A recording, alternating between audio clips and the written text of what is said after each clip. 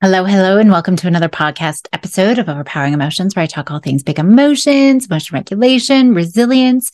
Today, I'm continuing the talk about critical thinking skills. This week is part 2, where I'm looking specifically at the importance of critical thinking skills for emotion regulation and anxiety management and how to build it specifically.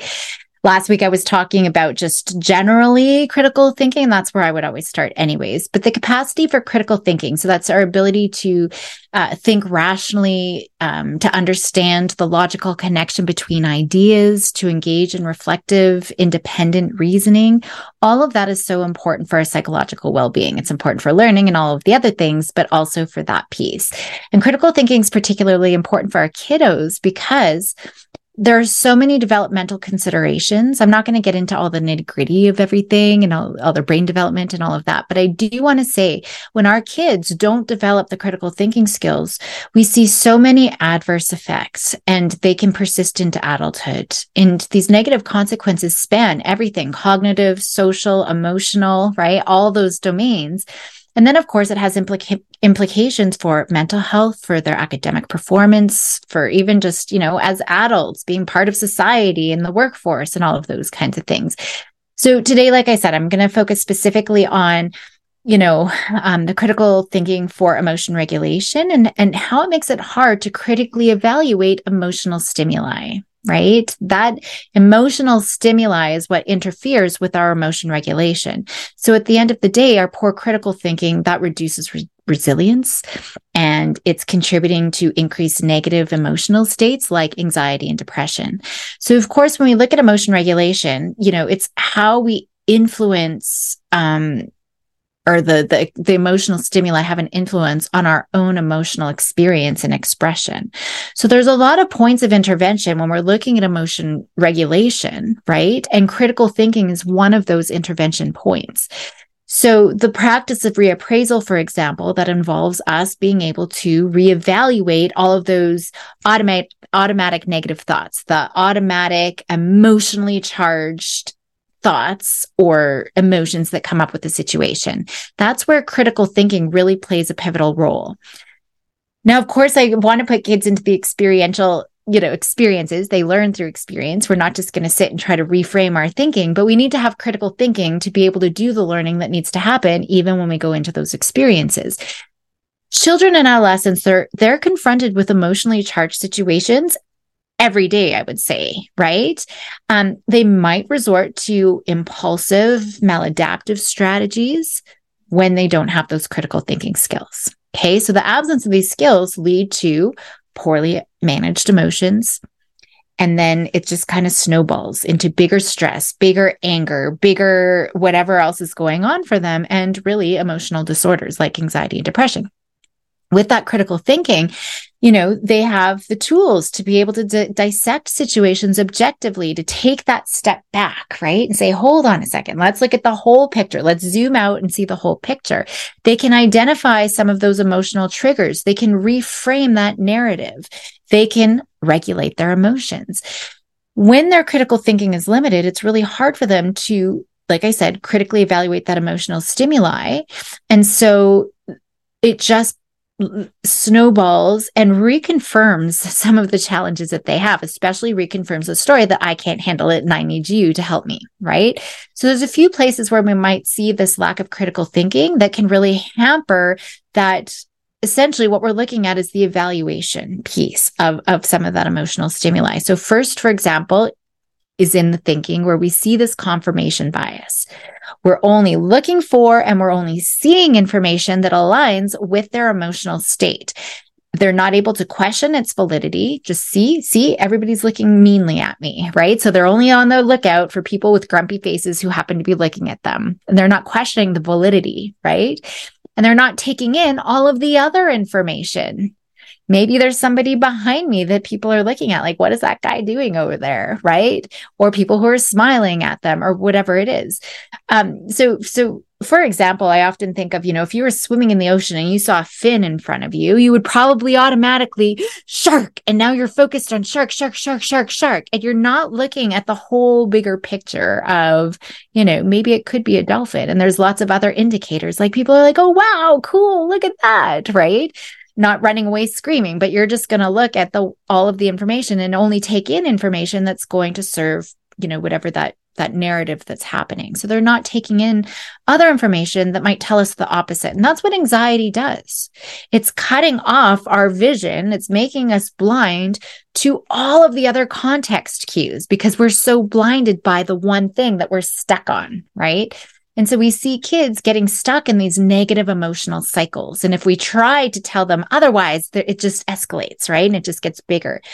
Now, a lack of critical thinking can also lead to emotional reasoning, right? Where emotions, we feel it physiologically in our body, and that's reconfirming. See, it is a big deal. So those emotions are inaccurately considered as evidence for the truth, those physiological feelings that come with those emotions, that part of the emotions. So if we're feeling anxious, that becomes proof that something bad is for sure going to happen. And that's why those physiological symptoms become so problematic. And then they can't think about their thinking either, right? They're so focused on this information and trying to look out for danger. They're not thinking about their thinking, like, hold on a second, let's take a step back. We need to be able to do that so we can evaluate the situation, because they really need to look at those anxious thoughts, the reality of them, the validity of them, the likelihood of them, right? So understand the conspiracies. It's the first guess. That's what our brain does. Our brain wants to jump to, especially if we're worried, about our well-being, it's going to jump to the first conclusion. And it's usually fear-based. Something bad is going to happen. Our brain isn't going to wait around. If you see something rustling in the bush and you're in the middle of the mountains, you're not going to wait around to see what's in that bush, right? You're going to start getting on defense in case it's a predator who's going to run out and to attack you. So it makes its first best guess based on whatever stimuli is around us, and it's not going to wait around. So we don't have time to think about, right? And so maybe in that situation, yes, we are going to react a little bit defensively, but if it's just every day and I'm sitting in the classroom and I have all of these feelings, we're not able to consider the circumstances and the context. Like, here is probably I'm not going to get eaten, right? So they're not understanding that those conspiracies or fallacies or the exaggerations in the thoughts that start coming up. And we start to evaluate them and see it's getting in the way of life. It's getting in the way of everything because it becomes so consuming. They can't think about it critically, right? So they can just never see, oh my goodness, okay, it was just my imagination playing trick on me. Okay, it is just a little deal. I hate little deal, big deal, by the way. Adults are always trying to say, is this a big deal? Is it a little deal? Well, it's really minimizing for these kids because it is a big deal for them. And it's really hard for them to think about their own thoughts and see it from a different perspective. In the first place, when big emotions are coming up, which is why we got to do all of this really proactively anyway. Or examining what evidence there is or isn't for those big emotions, right? So then that's just going to perpetuate these irrational fears and anxieties.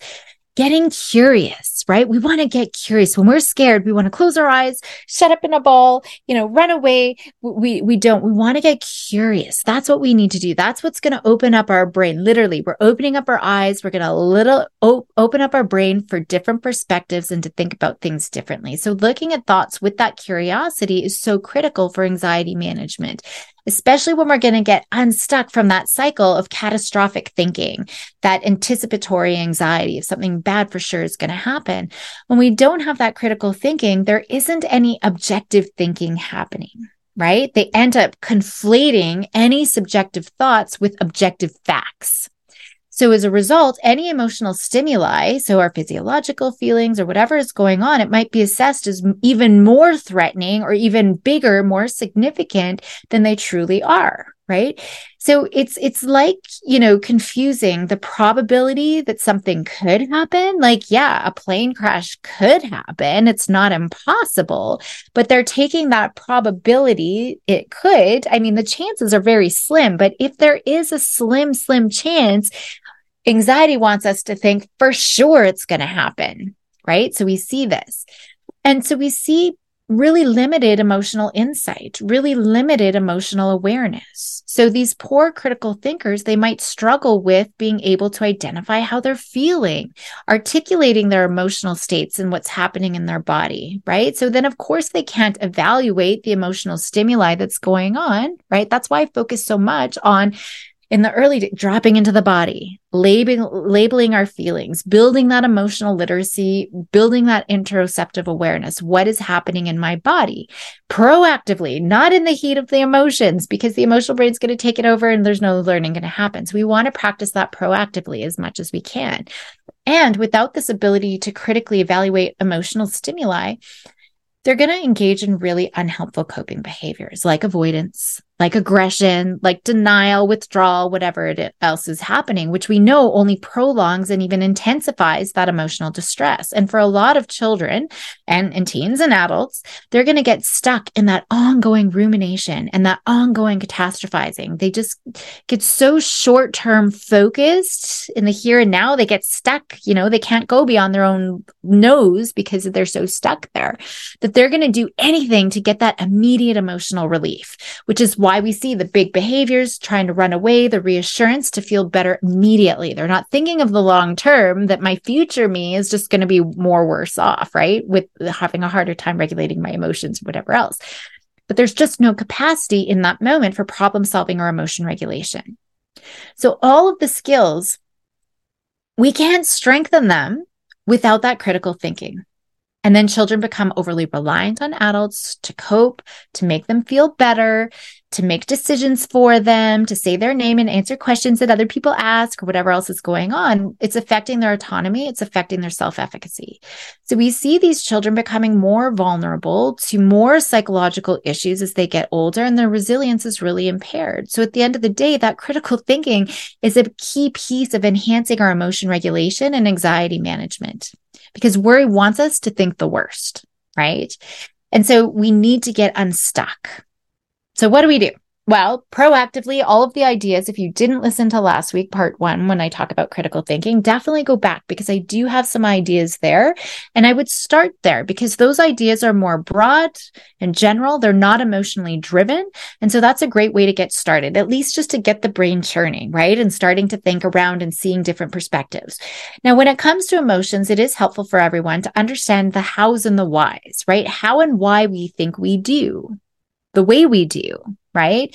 How we think, how it affects our behaviors, and how do we get unstuck? All of that is really important. And the key here is how we respond to the triggering situation, thought, physiological feeling, whatever that response is, how we think about it and how we get unstuck. So I'm going to go into some of the cognitive strategies, but I do want to just preface that with the fact that we really need to have a lot of exposure to emotional experiences. So emotional exposures in the real world. That's such a critical piece. There's no point doing any of this if they are not having emotional exposures. So we want to be practicing emotion exposures repeatedly, daily, if we can. And then we're going to engage in learning debriefs afterwards so that we can promote the critical thinking of those experiences. That is so critical, so important. And I talk about that in my emotion anxiety compass. Now, there's lots of things that I have to do, right? And there's a lot of things that we're going to have to do. Some foundational skills. I have to have awareness of when I'm starting to get escalated, or just even proactively, like when is it when my amygdala starts getting triggered, right? When freaking out Fran shows up, right? So I'm going to go through a few key skills to help build or just ideas to build these skills, but always reach out. Like, I know I go fast, I give a lot of information, but just reach out if you want help, setting any of this up. So I'd for sure want to start, again, ensuring they understand how their thoughts can really change depending on how we respond to them, and giving lots of examples to teach that.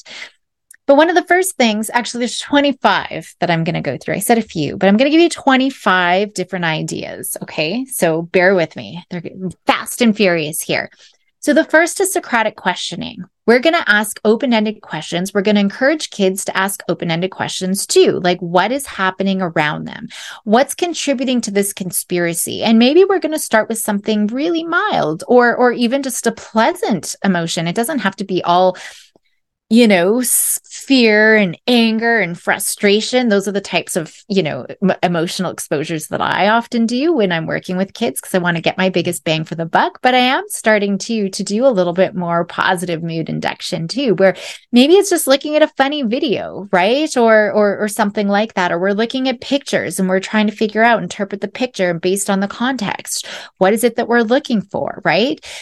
So, but if we're going to look at a conspiracy, what's contributing to the conspiracy? What is the information that's contributing to that? What information is there that might contradict this conspiracy? What's another angle, right? I think about Big Hero 6, if you've ever seen that movie. So bring things in that they might be interested in. So Hero 6, he's really struggling. Like he wants to get into this university and he can't figure out what to do. He's trying to come up with, a robot idea. And his brother comes in and he flips him over upside down and is like, got his legs up over his shoulders and just bouncing him. And his brother's like, hey, right? And his brother's just saying, you got to maybe see things from a different perspective. Right. And so now his brother's upside down and he looks at his robots and then it comes to him. He just saw things from a different perspective. It's interesting because I just did a PD development day for a school. And one of the things was I had half the group listen to an audio clip. And so they had to close their eyes and just listen. And then I had the other group listen, but they were also watching the video that corresponded with the video clip. And it was just one sound that was repeated over and over. And they each heard different things, right? And so it was just based on the extra stimuli of being able to see the picture. And so it's very interesting to see, like the one group is like, what are you talking about? No, this was the sound. They all heard the exact same clip, but the other group was like, no, we heard this, right?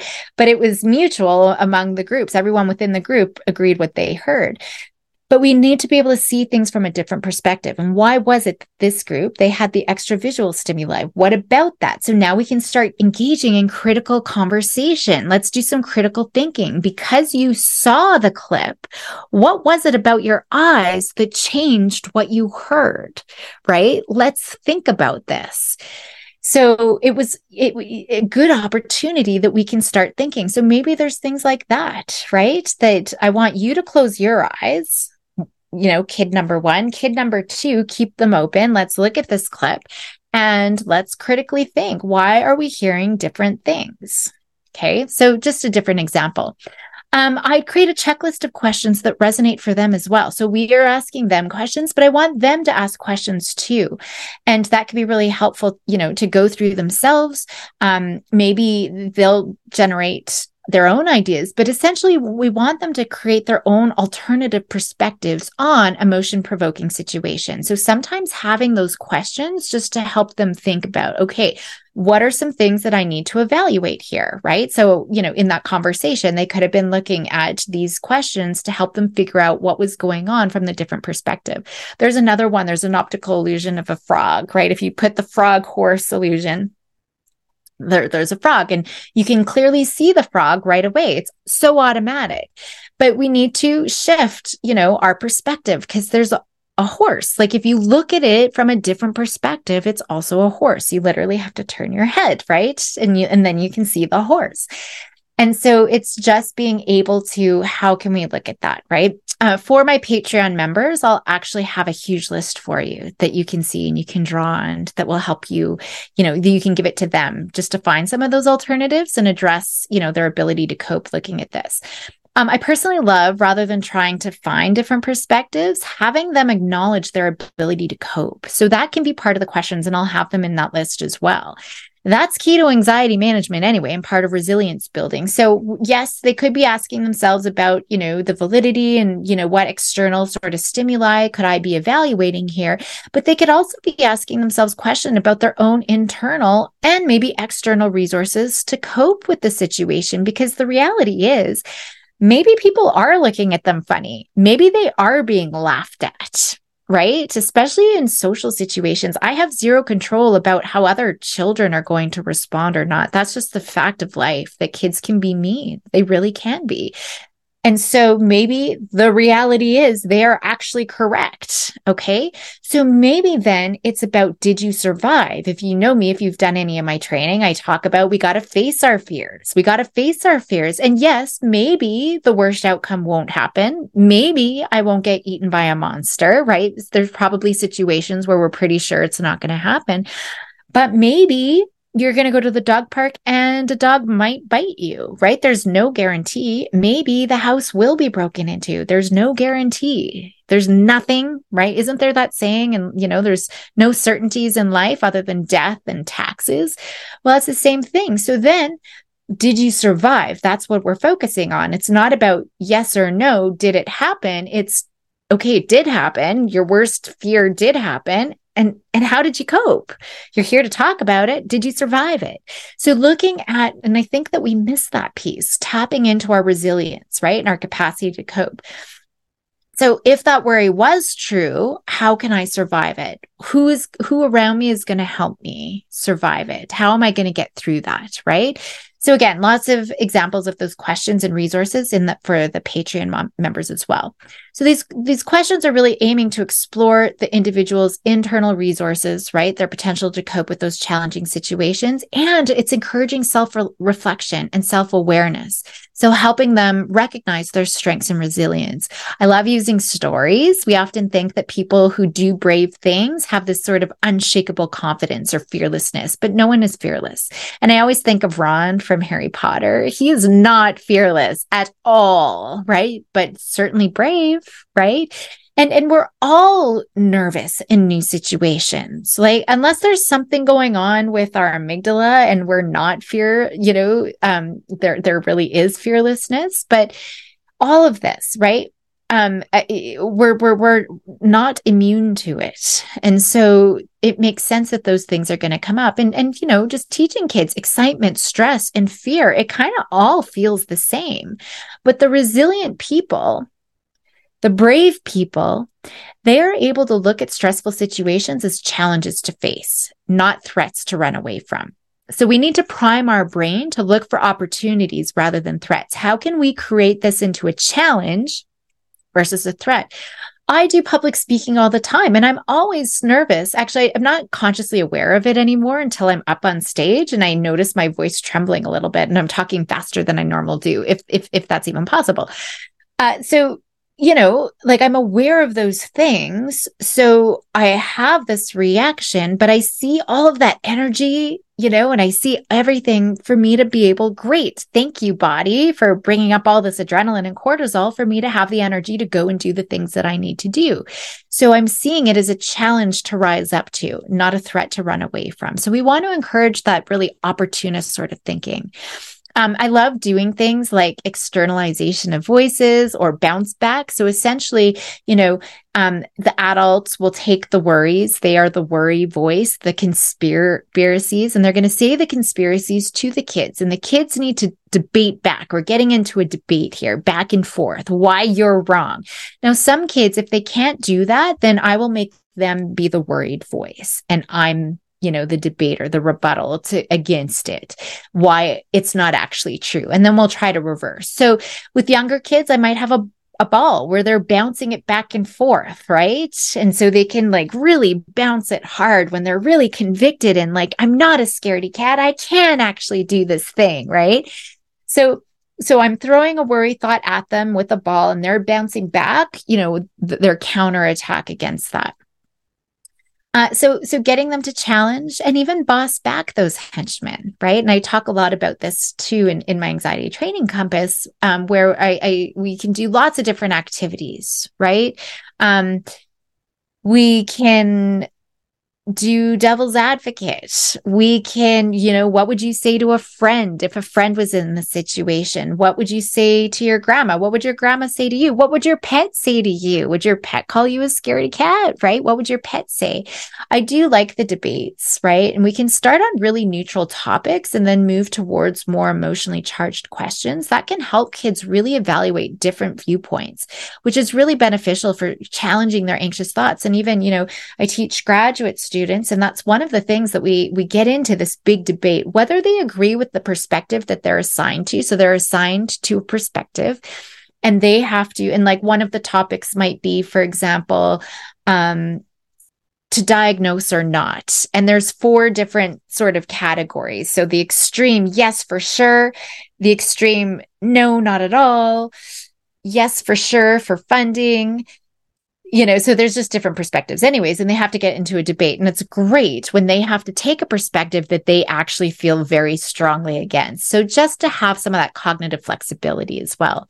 I love pros and cons, costs and benefits, doing those kind of analysis. So you can do this before making decisions, but also in emotional situations too. So when we're looking at worries, what are the costs and benefits of worrying? Because there is a benefit of worrying. They wouldn't worry, if it wasn't beneficial, if it wasn't somehow reinforcing and protecting and being good. Like, why is it embedded in our brain? From an evolutionary perspective, it's been very beneficial. So what is the favorable outcome, right? We do need to acknowledge those benefits because there are some. And right now, if the anxiety is impairing a kiddo's functioning, they're obviously outweighing any cons. So if you have a kiddo with separation anxiety, for example, you can either look at the thought or the behavior. It doesn't matter which piece you're going to look at. What are the pros in crying for mom a little bit longer or begging and pleading for mom to stay? What's the benefit? Well, mom gets to stay a little longer. Maybe I get to go home, right? Well, what are the cons? Well, everybody thinks I'm a crybaby. If I go home, I'm going to miss on learning, and I actually like learning. I'm going to miss seeing my friends. I don't get to feed the class pet, right? I had a little girl, guy that I was working with who hated the morning routine because he always was getting in trouble because he was never fast enough. Someone was always on his case because he was going too slow, right? And so we had, these huge emotional meltdowns and then not letting mom go either. So it ended up looking a lot like separation anxiety, but it was more about avoidance. So he didn't get yelled at because someone, now mom was going to help him through his morning routines and someone was helping him and it was all hunky dory and nobody else had to yell at him. Right. But that was worth more than anything else, even though he hated looking like the baby and he was getting teased because his mommy still had to come to school and all of these things. But that fear is so strong. And it's tricky because then the parenting, protection, attachment dynamic piece jumps in. We want to swoop in and I'll help. And then we just create those sort of cyclical problems, which is a problem. So, once we saw what was going on with this little guy, of course, we were able to turn it around, but that worry was protecting him. And that was way stronger than anything else. So we had to figure out first, what was the benefit of those big emotional behaviors, because it is serving him somehow. And we need to figure that out, right? What's the function of the behavior? That's what it is. If we are externalizing our henchmen, it gets a lot easier when we're recognizing some of the conspiracies they like to spin. So I'm always externalizing, right? You are not your worry. So it's, when does freaking out Fran show up? When does Yelly McYellerson show up, right? And parents and teachers and everybody can be doing this as well. And we're going to keep track of them so we can see that it's the same old story. It's the same old blah, blah, blah, blah, blah, right? That's what we want it to get to, is wah, wah, wah, wah. So we want to have awareness, and it's really helpful when we're able to externalize. So then we can start critically evaluating.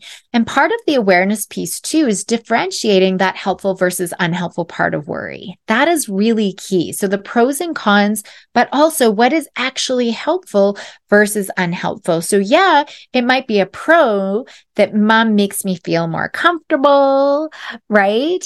But is it actually helpful? And at the end of the day, it is not, especially when we look at short-term consequences. So sure, in the moment, you might feel better, but in the long term, we just know this is just going to perpetuate and just get worse over time. So we want to look at what's actually helpful, right?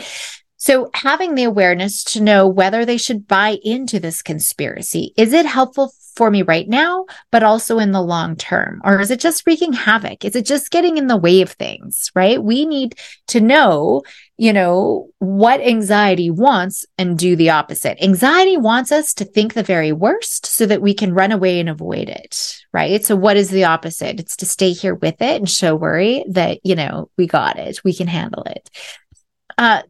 The 5 whys technique, that could be another one. So I give, you know, often any of these, I know it's a lot of ideas, take them down, but use them as experiments. I don't know which one is going to work for which kid, right? So we need to make sure that we're looking and seeing what they're bought into, willing to try, because I don't know for sure what's going to be helpful.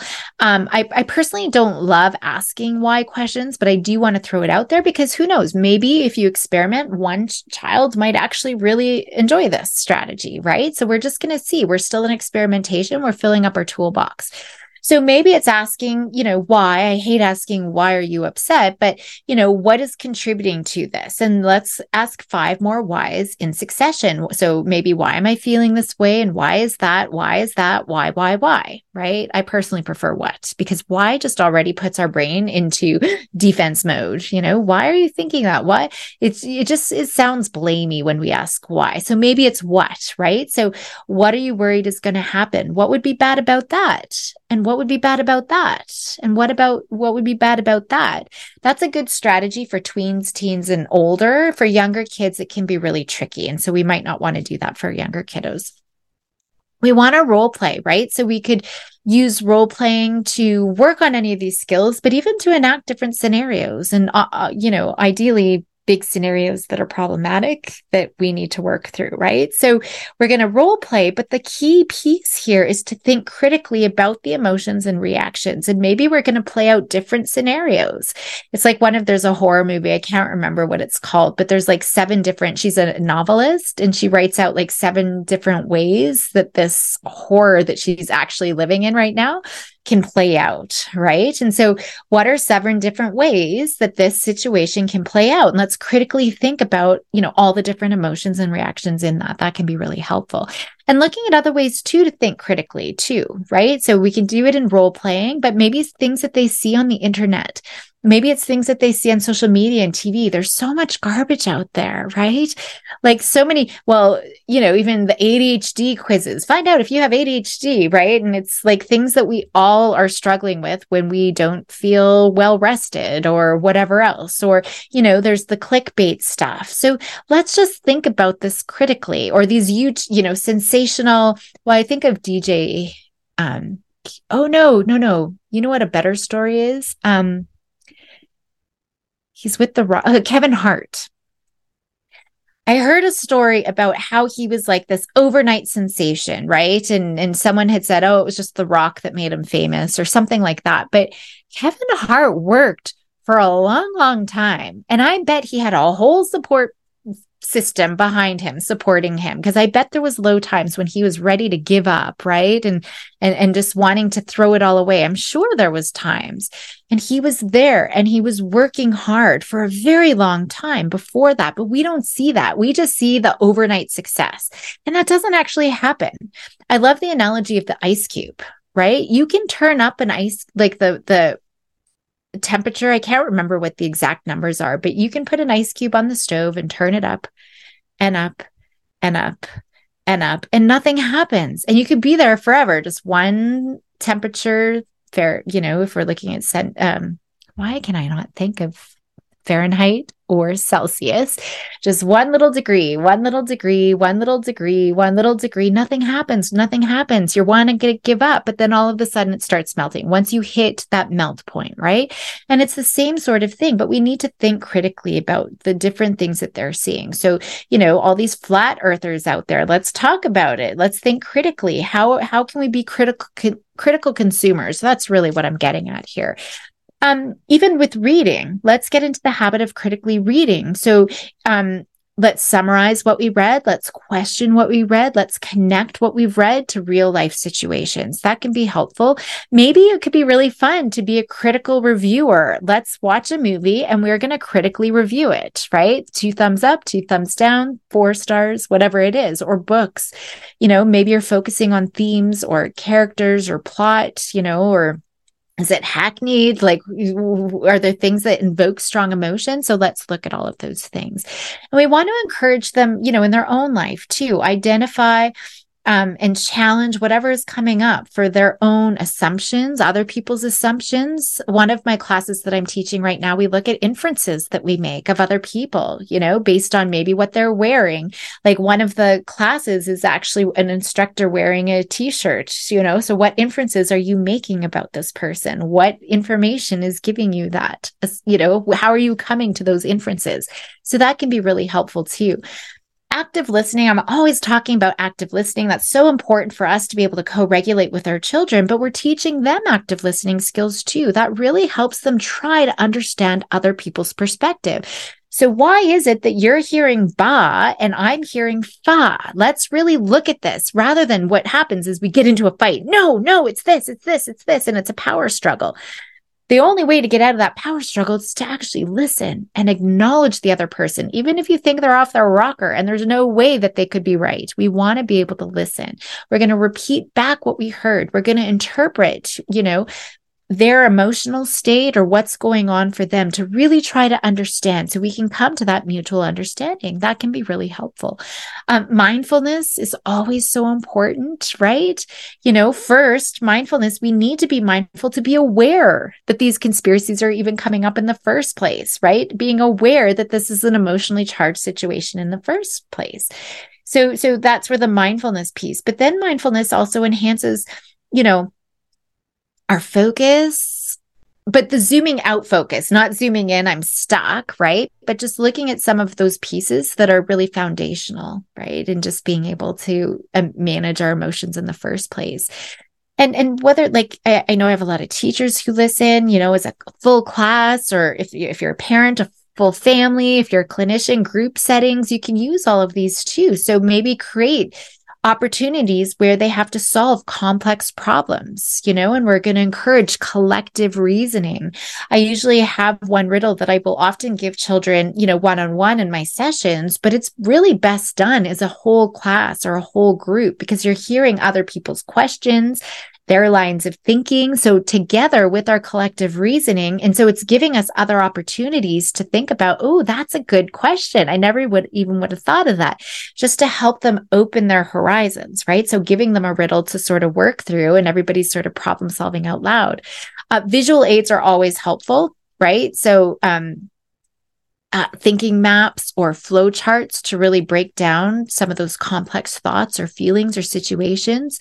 You could do a SWOT analysis. So they're looking at their strengths, their weaknesses, opportunities, and threats. It could be when they're having to make a decision. It could be an emotionally triggered situation, but most of the time we want to practice it proactively, right? We're going to teach these skills proactively. But in any emotional situation, we always want to make sure that they have mastered it, right? We're not going to just tell it to them and then tell them, use your SWOT when they haven't practiced it, right? So when they're flooded, it's not going to be helpful. So that's going to be important to think about.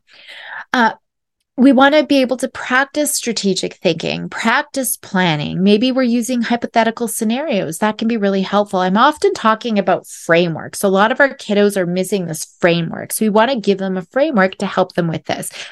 I mean, we can't ever know every single situation that could happen, right? That's what anxiety wants us to do. Plan and prepare for every single situation where something could go wrong. But if we give them a framework that helps them to figure things out, that they can generalize from this and this and this, okay, yeah, I can use my framework, right? Then they can apply that from one situation to the next. And even things like teaching them to break down larger tasks or problems into smaller, more manageable parts. It could be cleaning their room, writing this essay, whatever it is that they need to do, breaking it down. That can really help facilitate that critical thinking piece. And like I said, it's an important skill for them anyway. Of course, whenever the opportunity arises, we could encourage them to compare and contrast different viewpoints, right? So it could be their own thoughts. How can we compare and contrast their own thoughts? It's kind of like the angel and the devil, right? So how can we develop a balanced perspective?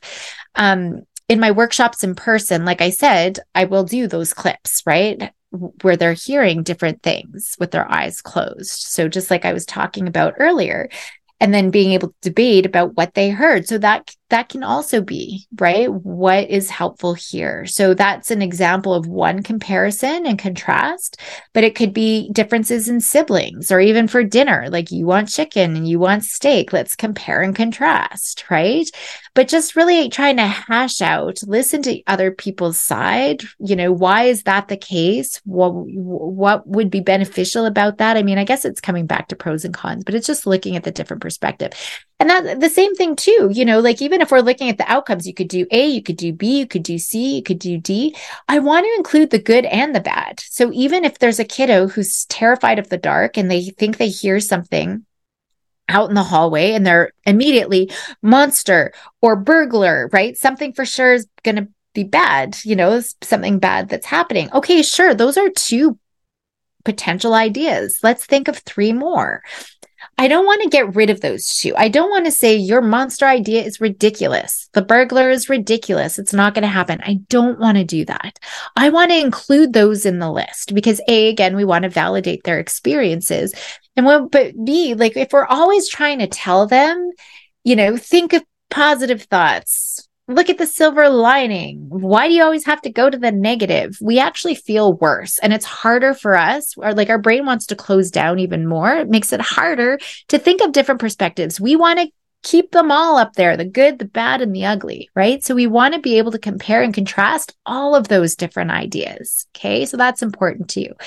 So you could do that again with the optical illusion. Like I was talking about the horse, right? And the frog, they could probably only see the frog, but if you've done it, you can see the horse. Maybe we can look at this a little bit different. Or again, think of Big Hero 6, where we need to see things from a different angle.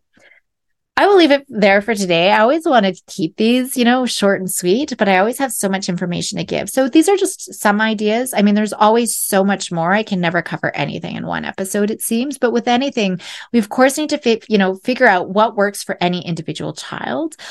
And a lot of the teaching is all proactive. I can't stress that enough. They have to learn and practice the skills before we can expect them to be able to use them in an emotionally charged situation. That's really important.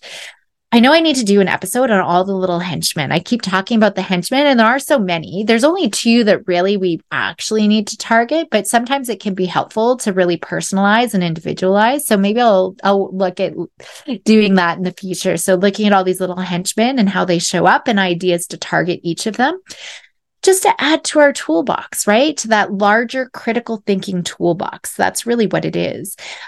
There's so many other skills wrapped up in this too. We got to think flexibly, right? We need to be able to problem solve. So I know I've talked a lot about these skills. I go through all of them in depth in my anxiety compass training, but I will be bringing up more as well in future episodes. So definitely keep joining me. I'll leave it there today. Thank you for showing up today. Let's go help our kids be bold and courageous. And I will see you next time.